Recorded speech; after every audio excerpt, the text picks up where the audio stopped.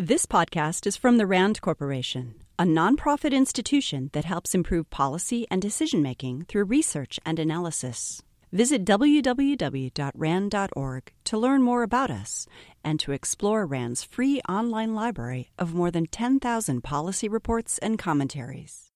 Hello, I'm Krishna Kumar, the Director of RAND Labor and Population. It's my pleasure to introduce tonight's speaker, Anna Maria Lusardi. She's an adjunct economist at RAND and currently holds the Dennett Trust Chair of Economics and Accountancy at the George Washington University School of Business. She has taught at Dartmouth, Princeton, Harvard, Columbia, and my own alma mater, the University of Chicago. She has been recognized for her contributions to the field by many fellowships and awards, including the Fidelity Pyramid Prize, an award given to authors of published applied research that best helps address the goal of improving lifelong financial well-being for Americans. And now, let's listen to her talk about financial literacy and the cost of ignorance. Thank you so much. I'm really delighted to be here and to talk about a topic that is very, very dear to my heart. Robert Lucas, a Nobel Prize economist from the University of Chicago, I wanted to make sure I cite that, Krishna, once said that when you start thinking about economic growth, you cannot stop thinking about it and you cannot think of anything else. Well, for me, this has happened for financial literacy.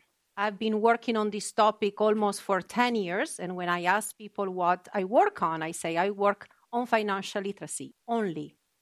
And what I would like to do tonight is kind of summarize in a few slides, not many, the work that we have been doing at the Global Financial Literacy Excellence Center for the past 3 years, even though I've been working on this topic for a lot longer. And it will be a combination of describing the state of financial literacy, or perhaps I should say financial illiteracy, and then look at some of the solution to address, I think, this really urgent problem. What I would like to do is describe and set the stage for why this is an important issue. I'm going to say something very obvious, which is that we live in a very different world today than, for example, 20 years ago. In my view, one of the change which has been really, really important and certainly consequential for the importance of financial literacy is the change in the pension landscape. And in my view, going from a system of defined contribution is actually very important. So we went from a system where a CFO with an MBA in finance was making decisions about our pension to a system that we have now where Joe and Jane are in charge of making that decision. And that's a very fundamental change. It's not the only change which has happened. Also in the labor market, we see a lot more mobility. And clearly we need pension to be portable. But at the same time, we also see a big reward for skills. So, for example, deciding whether or not to invest in education is much more important than in the past. And we all witness changes in the financial market. We are faced with much more complex financial product that we ever seen before. So these are important changes. We live in a very different world. And it's a world that requires us to take a lot more responsibility. So one of the things I always say, we have become our own CFO. And we have to make much more decisions than before. Some of these decisions actually are taken very early in life, in fact, in high school. Today, young people have to decide whether or not to go to college and how to finance that education. But there are so many more decisions that we make. So it's a lifelong decision. And of course, it's very important that we also consider what has happened, which is we have much more access, not just to financial assets, but also we have much more opportunities to borrow. And the problem with that is that it charges higher interest rate than asset, and we have witnessed, of course, a very large increase in debt, not just among the young, but throughout all the age group. And these decisions are clearly complex. So financial literacy is an essential skill today, much more than in the past. But I think the question that perhaps was not really asked is, but how literate are people? Are they equipped to make this important decision that we ask them to make, often as early as age 15? So one of the things I'm going to tell you is the definition of financial literacy. And the reason why I'm telling you this is because anytime I give a talk, somebody asks me, well, what does it mean to be financially literate? So we have heard this question so many times that we finally sat down and tried to define what financial literacy is. In fact, we were asked to do so by the OECD, because in 2012, they added to what is called the Program for International Student Assessment a new topic, which is financial literacy. I don't know if you are familiar, but the OECD every 3 years measure the knowledge that 15-year-olds have in the topic they think are important to live in today's society. So they measure knowledge of math, capacity to read, and to understand, in a sense, literature, and also knowledge of science. In 2012, they have added financial literacy. And so we had to define what financial literacy meant.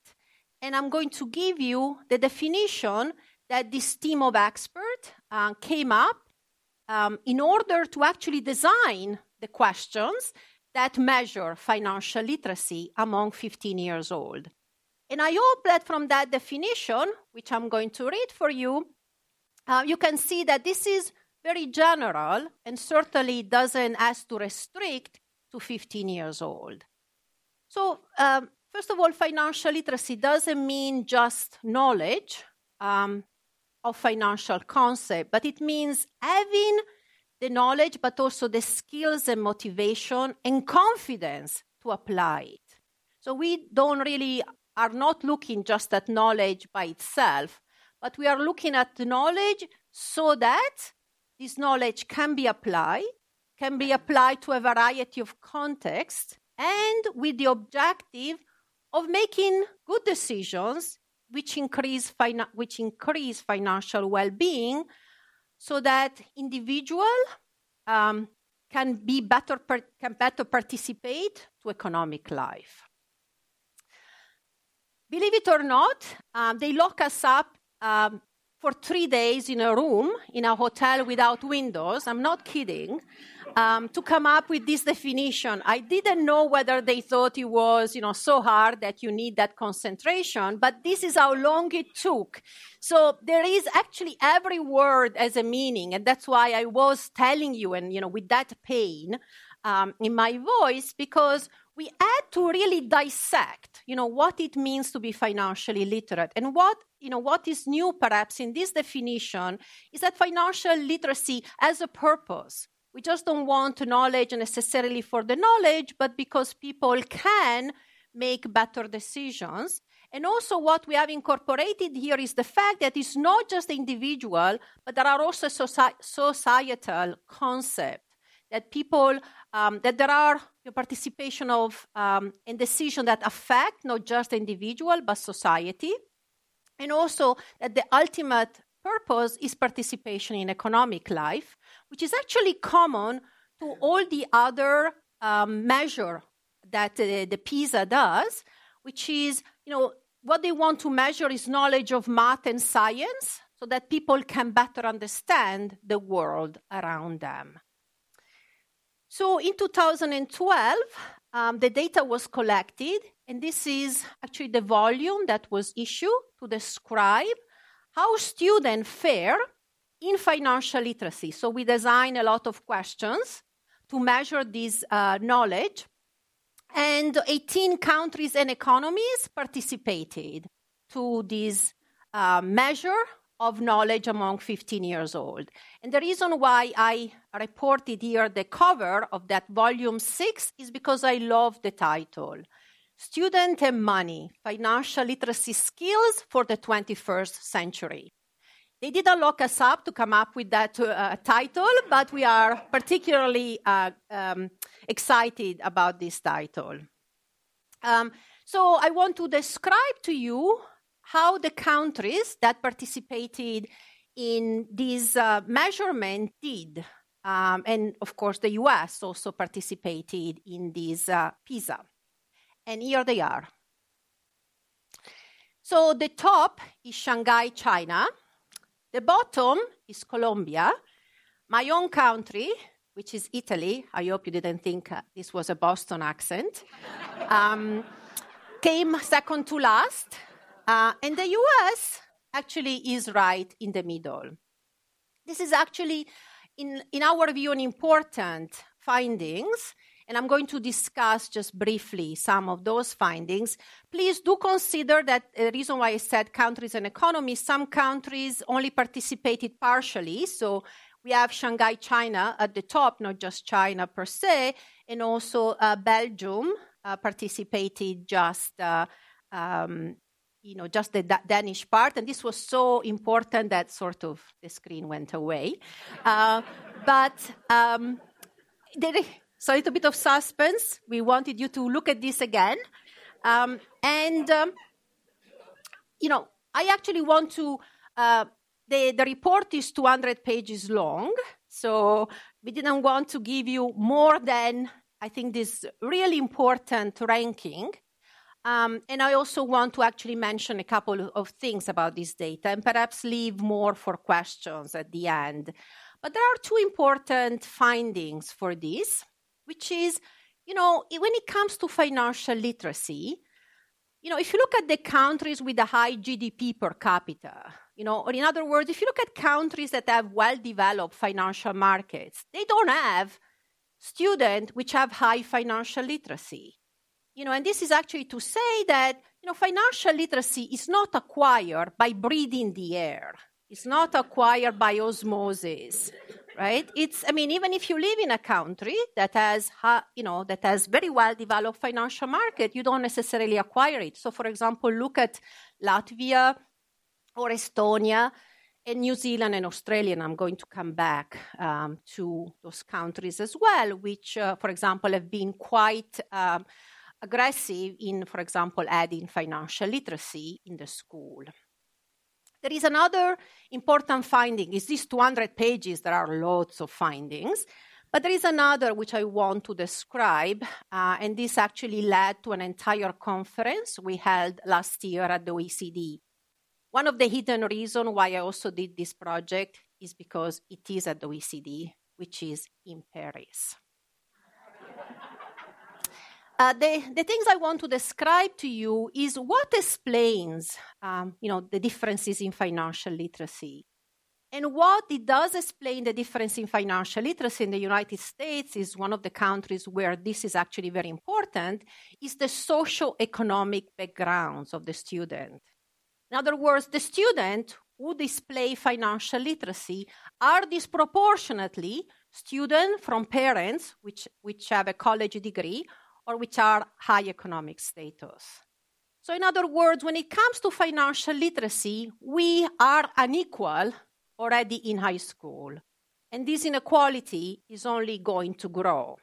So the conference we had at the OECD in Paris last fall was about toward a more equal economy, toward a more equal society, and certainly kind of this finding kind of highlight why this is important.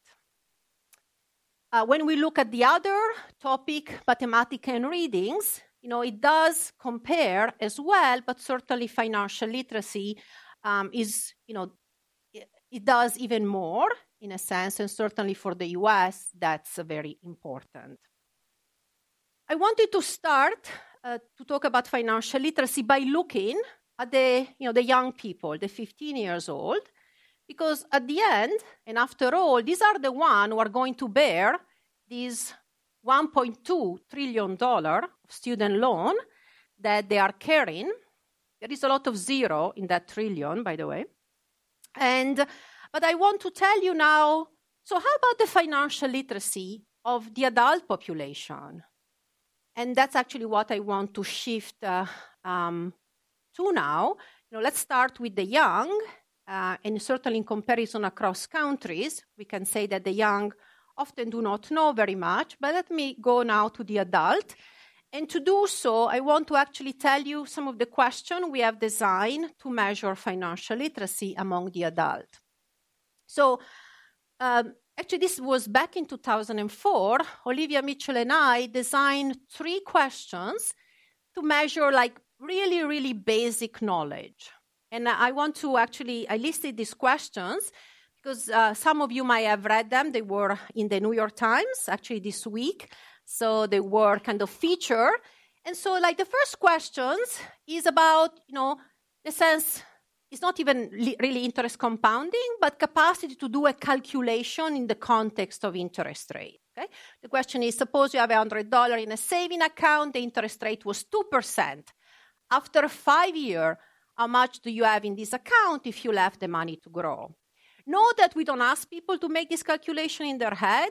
We didn't even say 110, right? So we made it really easy, okay?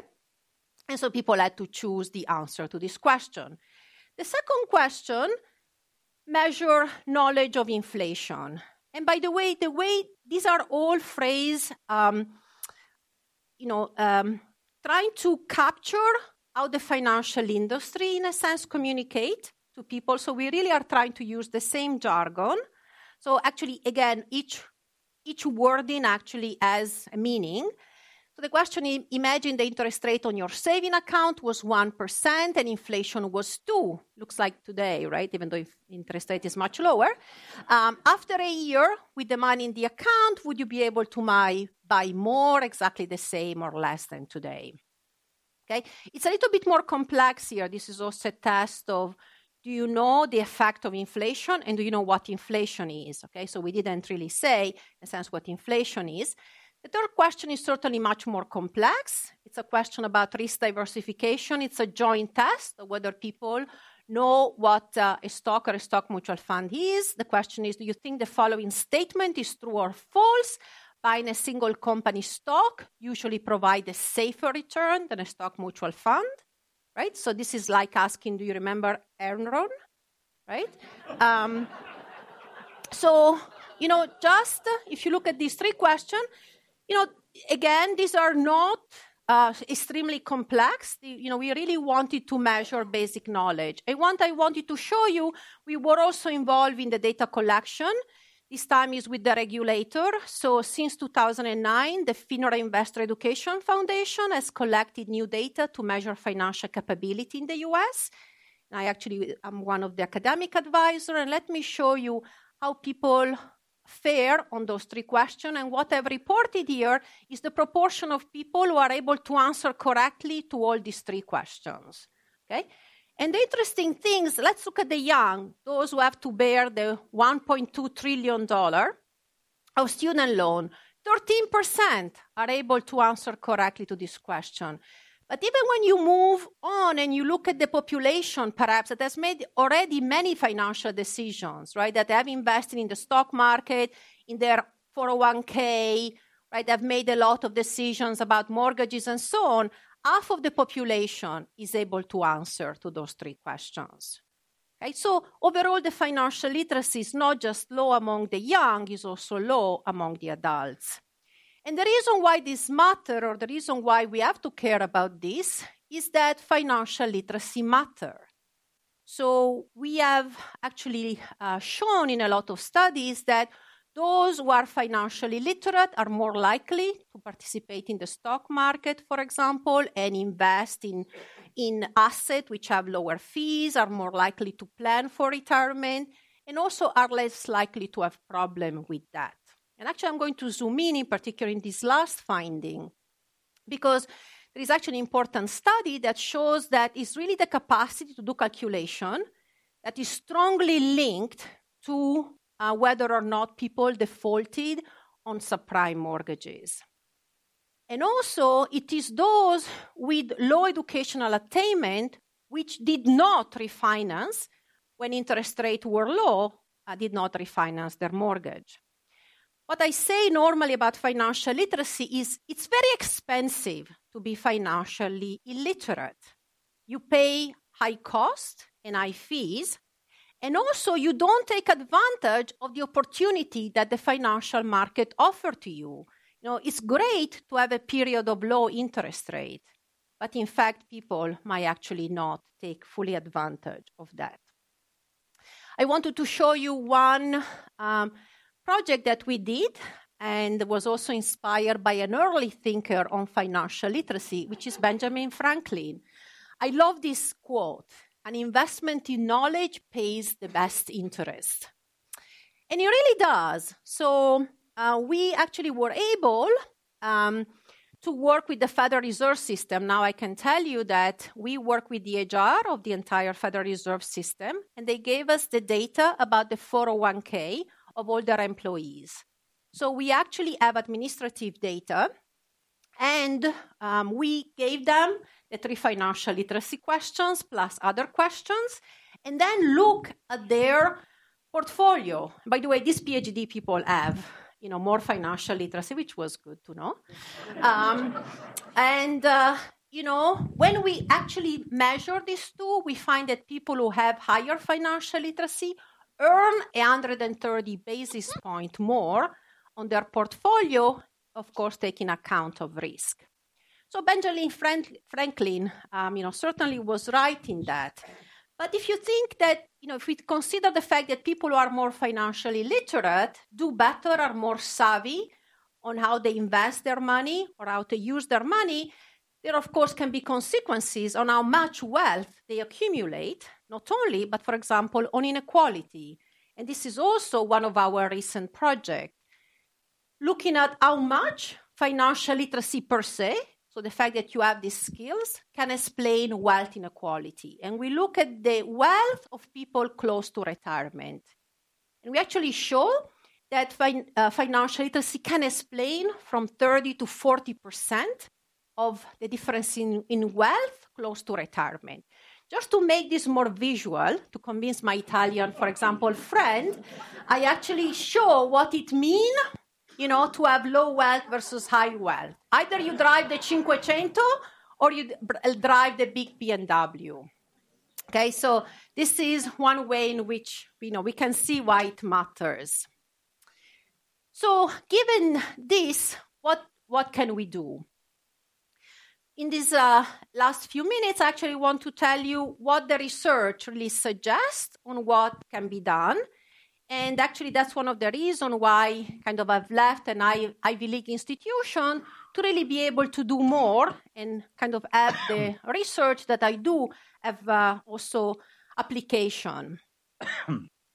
In order to really solve this problem, we need to have programs which are scalable. And in my view, or what the research says, there are 3 places or 3, in a sense, venues that are truly scalable: the school, the workplace, and the local community. So, for example, library. If we can reach the school, or if we can put financial literacy in the school, we can reach the entire young population. If we can go in the workplace, we can reach a very large share of the population. And if we can be in every library, we can reach, again, a large amount of the population. And so I wanted to say a few things about each of these as well. I actually would have liked to tell you just about this, in a sense, the really importance of having financial literacy in school. In my view, this is critically important. Probably the investment in education is one of the most important decisions in people's life. I always say there is very little that financial literacy can do once you have chosen a lifetime of low and stagnating wages. But today, people start their economic life in debt. So that per se, I think, should be a really important reason why we need financial literacy. And also, we need people to be financially literate before they engage in financial transactions, not after. If you have chosen the wrong mortgage, it's very hard, in a sense, to do much. And also we need a basis on which to build. One of the reasons why it's so hard to, for example, have financial education program, even in the workplace today, is that people really don't know the basics, right? And so how do we start? So if I had to put my money, I would actually put it really in the school. And I feel that each time we delay not adding financial literacy in the school, we have a generation which is going to be out in the market, in a sense, not having the skills which are really necessary to live in today's society. I've been a professor. We have started a new course in personal finance at GW. It's called Financial Decision Making, Implication for the Consumer and the Professional. It incorporates, and it's a very rigorous approach, it incorporates finance, accounting, and risk management. And I'm actually even writing a textbook on personal finance. I wanted to tell you also about our student, because we have some special student. We just not teach the undergraduate and graduate, but we also teach the athletes. Most of my athletes are football players, which I didn't realize are so big. What you might not know is that football players earn in their short career what people earn in a lifetime, and in fact, a multiple of that. But the sad thing is that as soon as they retire, in fact, the very year they retire, many of them go bankrupt.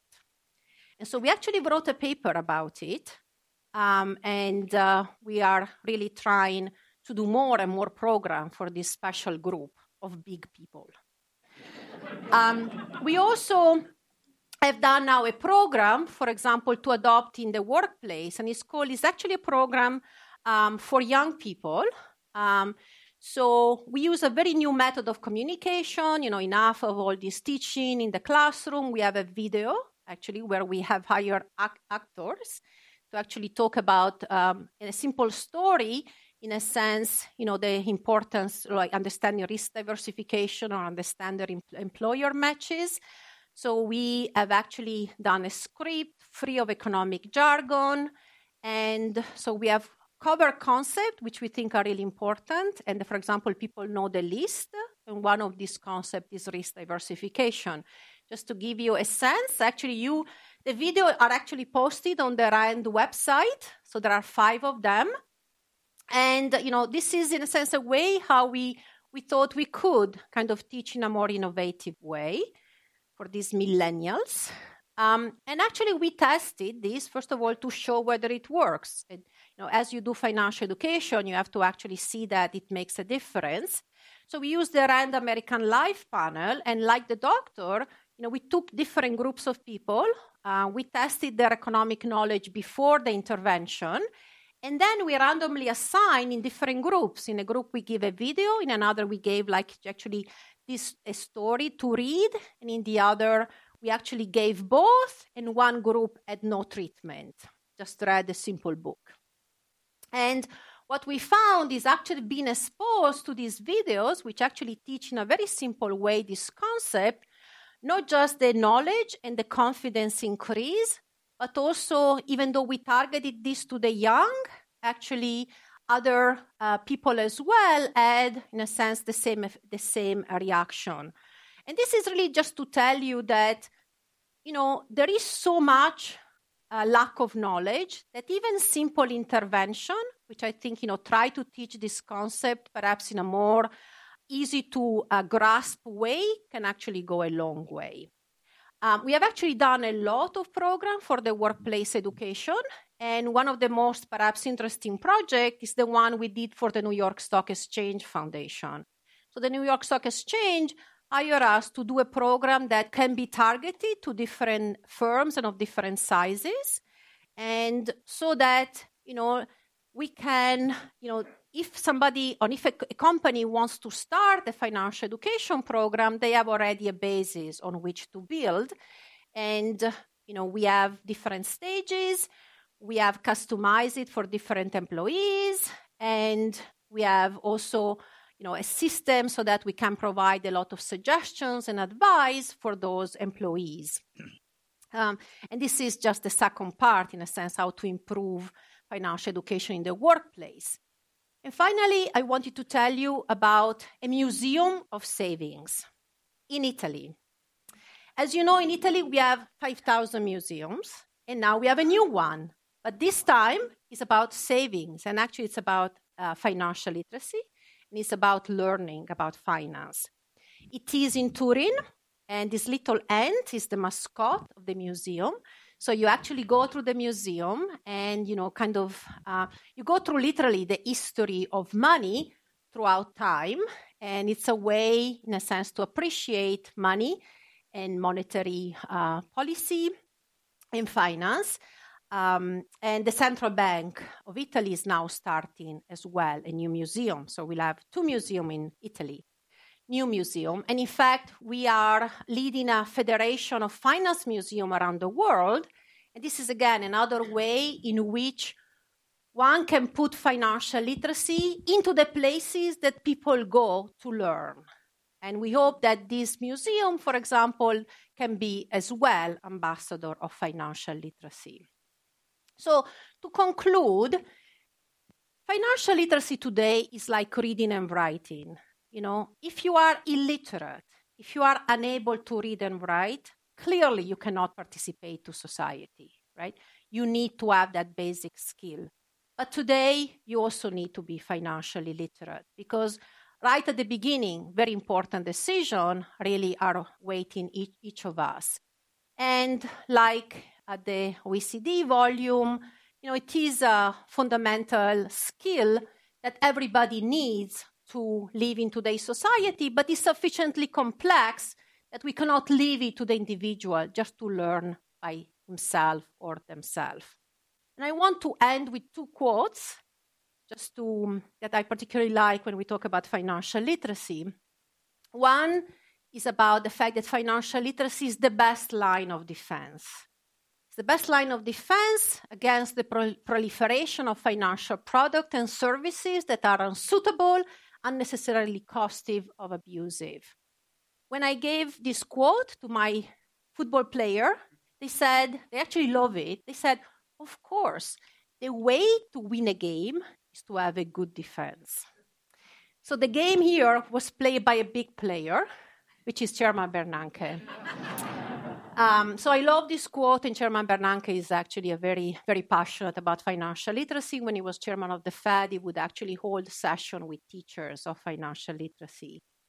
But finally, I want to leave you with, I think, the most important point, which is financial literacy is a complex but solvable problem. It always seems impossible until it's done. This is I think, the best way to perhaps end this talk. And I do it, not just leaving with this, I think, great quote of Nelson Mandela, but also with the hope that you too can become ambassador of financial literacy. Thank you.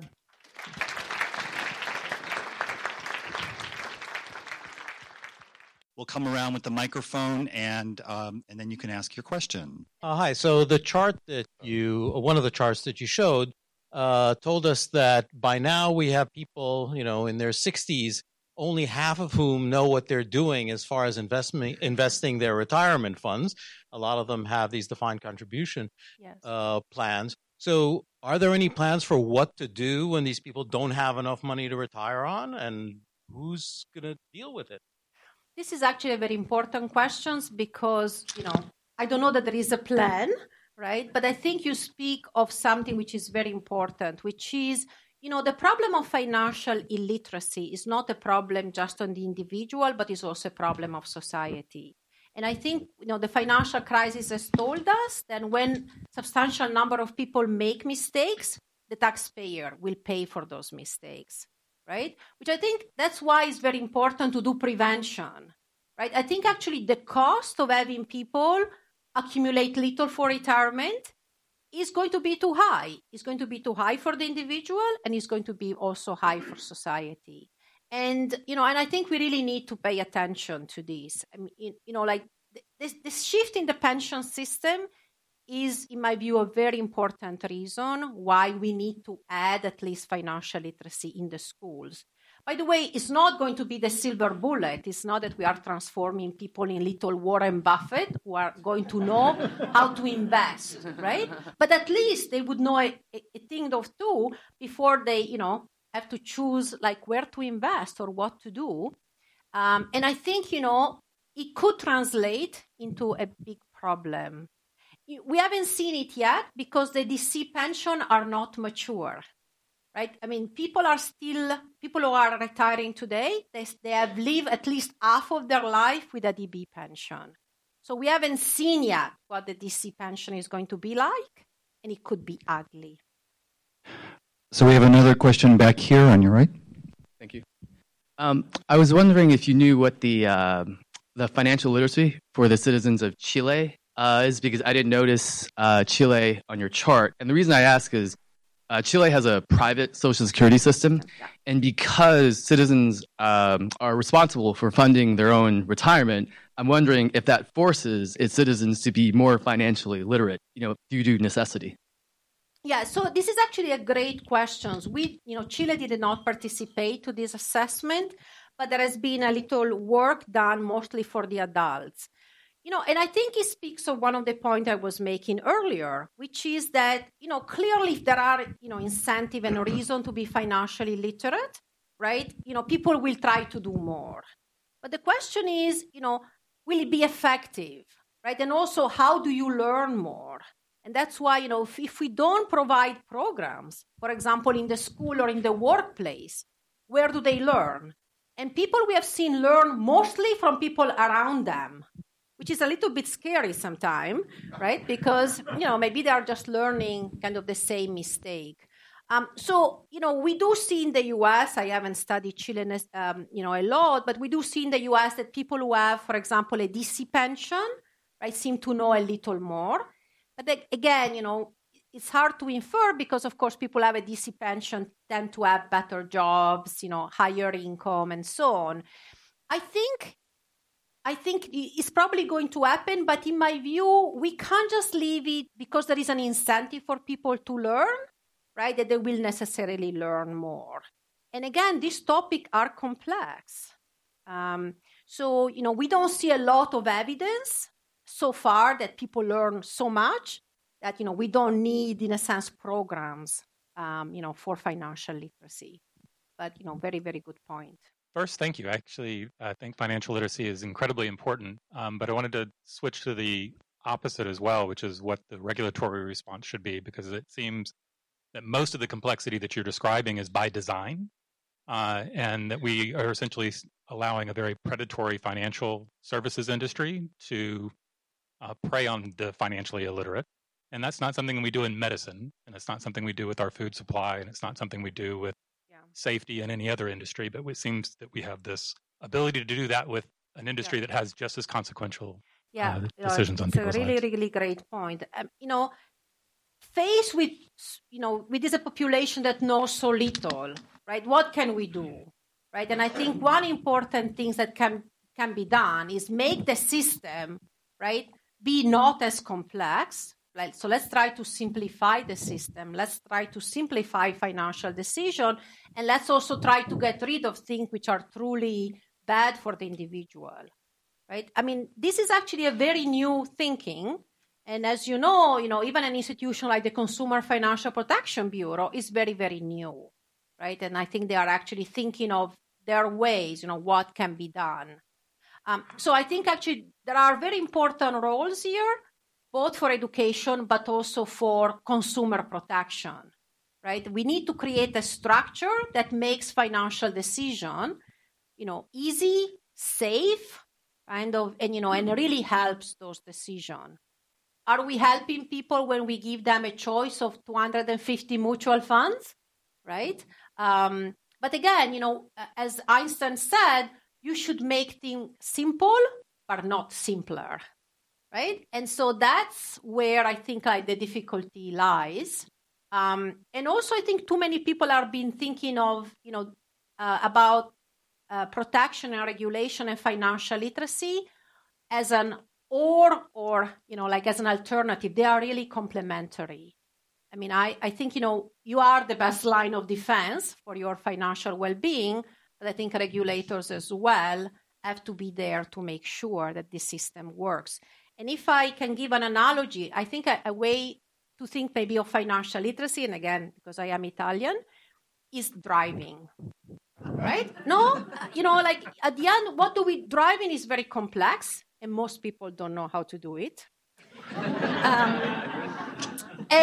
But what have we done, right? Before we let people be on the wheels, right, we make sure that they have a driving license, right? It doesn't mean that you can run, run Formula One, right? But at least a few things of the road. But we have also closed down the dangerous road. We put up sign, we put up speed limit, right? And I think, that could be similar. And there are police officers, right? So I think that's important. But let's also consider one of the things, and I think this is actually really important, which is financial markets are inherently risky, right? I mean, you can't take away the risk, right? And so, when people say, well, we want products which are not risky, well, financial markets are. That's what you have to deal with. But let's have police officer, as you said, and let's actually put up the sign when the road is really dangerous. Earlier this year, I read in the UK Daily Mail about a gentleman. He died at 92 from Vermont. He worked 25 years in a gas station, 17 years as a janitor at JCPenney's. He was the first to graduate high school in his family, and he donated $6 million to the local hospital and library and had $8 million. What did he know that we didn't know? It's a great question. It's actually a great question. I have to tell you, so let me start with the economist answer first. It's going to be very hard to replicate that today because, he had something working for him, right? Like he had a very high return on the stock market, right? He invested in the stocks that, he knew, but, stock market had a great return.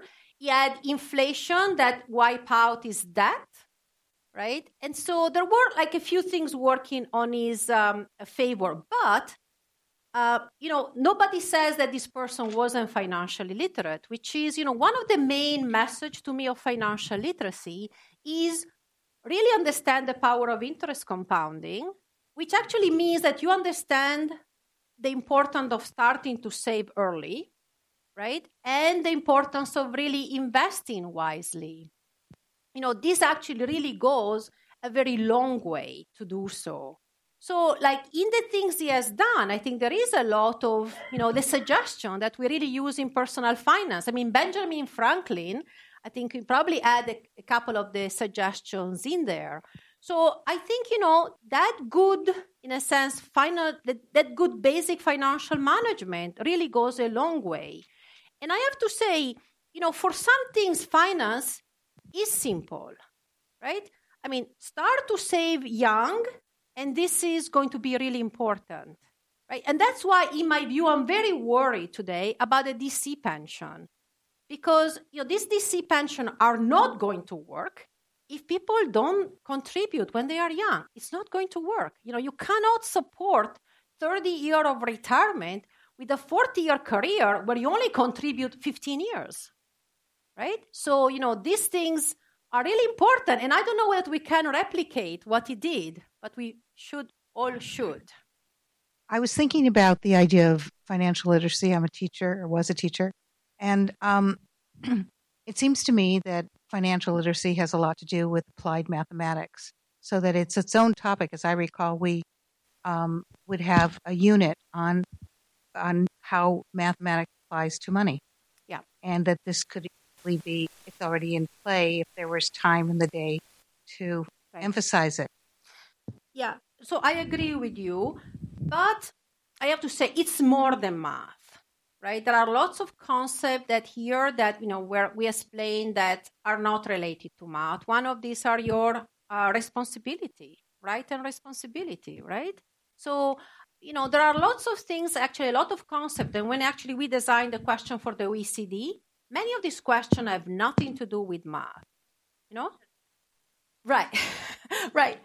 No, but I agree that, in fact, and if you know math, you're probably going to appreciate financial literacy more. So if because curriculum are very crowded, right, one of the recommendations is let's put it in the topic that might best fit, and one is math. But I have still a reservation, because if we start putting it in these topics, it's not going to grow as a consistent topic, right? I mean, financial literacy, will be learned in the same way in which we learn every other topic, right? Starting early and continuing. We haven't learned history in one course. We haven't learned math in one course. We haven't learned geography in one course, right? We have to really start early and build on it. Simply thought that math is about numbers, and numbers are abstract, but the most concrete form of the use of numbers is one's economic well-being. What is concrete about numbers. Absolutely. I mean, I'm not denying that it should be in there. I mean, I think it's a great combination, but I just hope that, if we put it in there, it won't stop kind of financial literacy for being a well-developed set of courses, right? But otherwise, I think it fits very nicely into math, and it will also make math, right? And it will make math more interesting as well. I think you will agree with me that an important part of financial planning is to have health insurance, because a lot of bankruptcies are caused by people who have huge medical bills. We very regrettably saw, due to politics, we saw how Fox News quote-unquote educates their viewers to pay the penalty instead of sign up for health insurance. So how do we overcome this, I don't know what to call it other than lunacy, of where you get people being advised to pay penalty and not to take health insurance, which is so important? Can I go a little further? I think, in my view, for example, the reason why we have seen so many politicians become, so populist, right? I think it really speaks on the fact that people have little information, right? That people have this low level of financial literacy. And so, like in Europe, for example, or in Italy, people think you should get out of the euro. I mean, there are really very important consequences. But again, you can do this, right?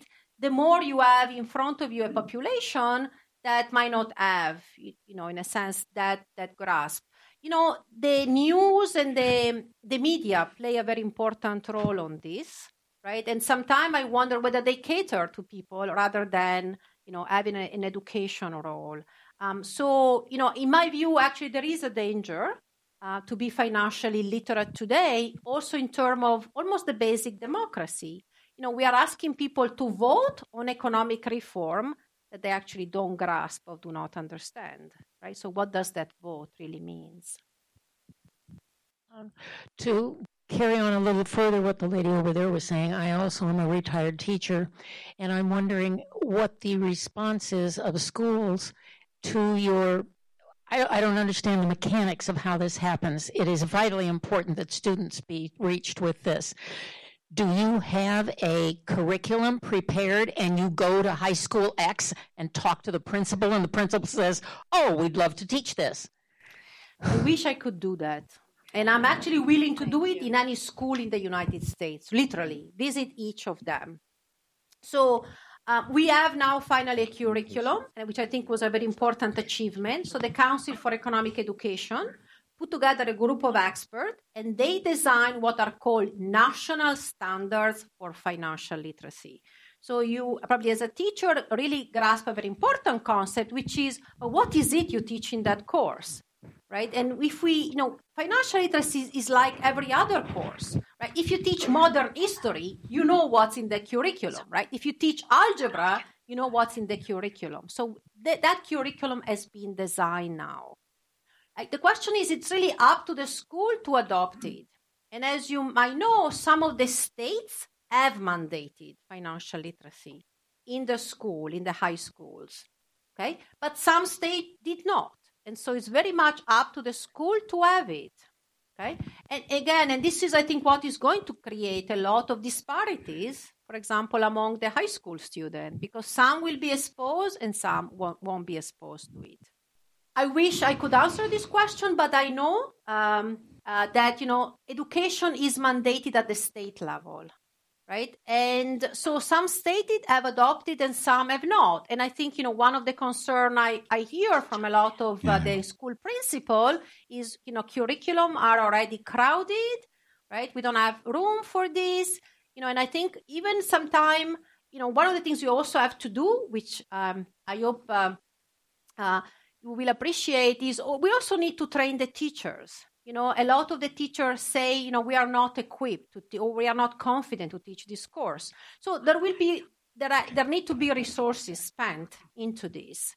And so we haven't seen yet as many schools adopt that. Thank you. Los Angeles recently approved a $15 an hour living wage for all workers. Santa Monica City Council last week just has proposed that, and our new member of the Board of Supervisors, Sheila Kuehl, is proposing a $15 living wage for all workers in the county. Mm-hmm. Shouldn't that be part of some financial literacy to engage the young people and workers and the equality and fairness of what really is going to happen in this whole equation? Shouldn't that be seen as a positive thing?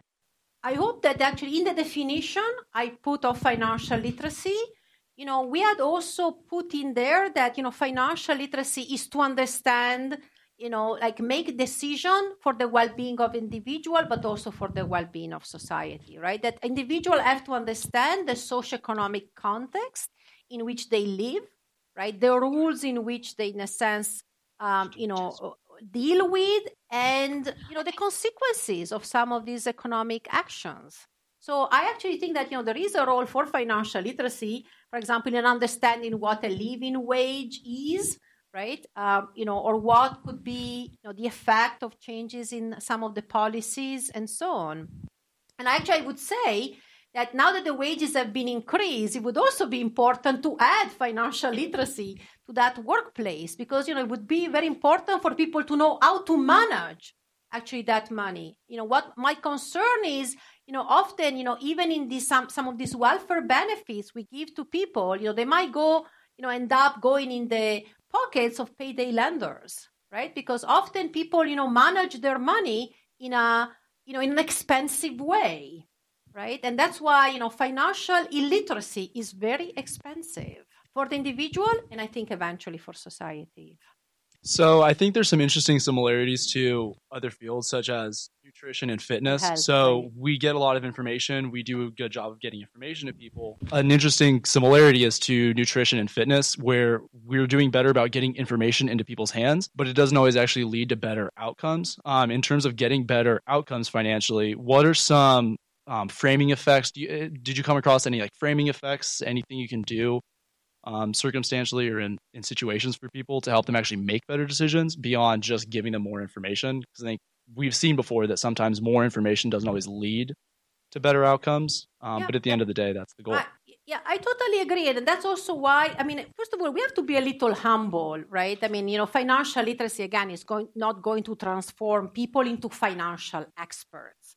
Right? It's if they make them more confident in the decision they make, that's really important. But, of course, we are very keen on understanding, outcome. And so that's why, I think actually having the skill and having the information is an important step, because often we have even taken that step. And then there are lots of other things like nudges, right, that we can use so that people can use that knowledge and they don't have to make a lot of effort. Right? We make it very difficult to save. It's so easy to borrow, right? We said to save, takes 10 steps, right? So here, there is some of that, Framing is important, and I think it becomes very important because when people have little information, right, how we give that information really matter, right? And so, ways, for example, in which we can simplify that information, and I think, make it appealing to the people is critically important. And in my view is also we need to take into account those transitions that people have where they have to make very important decisions, right? I actually don't understand why is it that, when people transition from college, right, to the workplace, this would be a great time where we can have, for example, program and intervention. When people transition from retirement to after retirement, where people transition from high school to college, right? There are many, very, I think, important transition time when we start a new job, right? Where I think we can do a lot more from that. And actually, we have actually a very long sections on these things, and also behavioral economics has told us about many of these things that we have actually tried to use in our programs as well. And I think it is important because, like health, financial literacy is about the future, right? So you pay a cost today, in a sense, to have a better outcome later on. I've spent a lot of time in financial literacy education the last 15 years. The paradox with high school, which high school and college, the paradox is it's the perfect time to teach them stuff because their brains are still spongy, but they're not yet fully immersed in making those decisions. And those decisions are much more behavioral than they are mathematic. Right. And so it takes a different way of teaching than standard curriculum and tests and multiple choice questions, et cetera. And it also takes a different way of thinking, starting with the government, that the business cycle has been replaced primarily by political policy. You can really attribute the gains in the stock market since 1982 to Reagan. So here's my question. Starting with the government, what would you change to make financial literacy more of a reality and of importance to the people? I'm going to say it, which is, as much as economists are against mandates and are against, imposing things to people, I actually think it's really important to mandate financial literacy in the schools, because I think we need to create a basis on which to learn. And I think, we need good way to do that.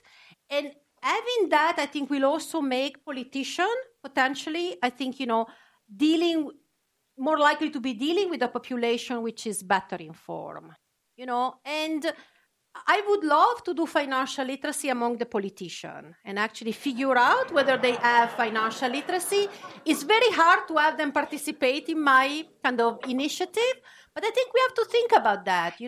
I come, of course, from a country which has a long tradition of budget deficits and so on. And I can still actually remember the statement of one of our politicians when we actually had to reform the pension system, that people said, God, this they formulate this problem as if it was like a numerical problem. Now we have to think of numbers. Now we have to think of, not being able to have a sustainable system.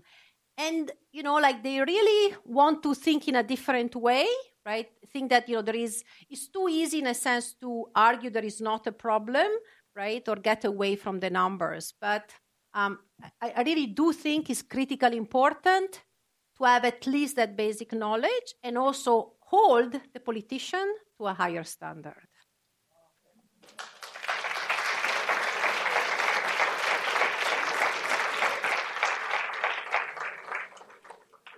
Thank you, Anna, for making us literate about financial literacy. And many thanks to you all for coming.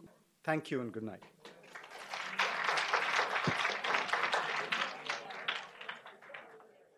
This presentation is provided as a public service by the RAND Corporation. To learn how you can attend programs at RAND, visit us online at www.rand.org/events.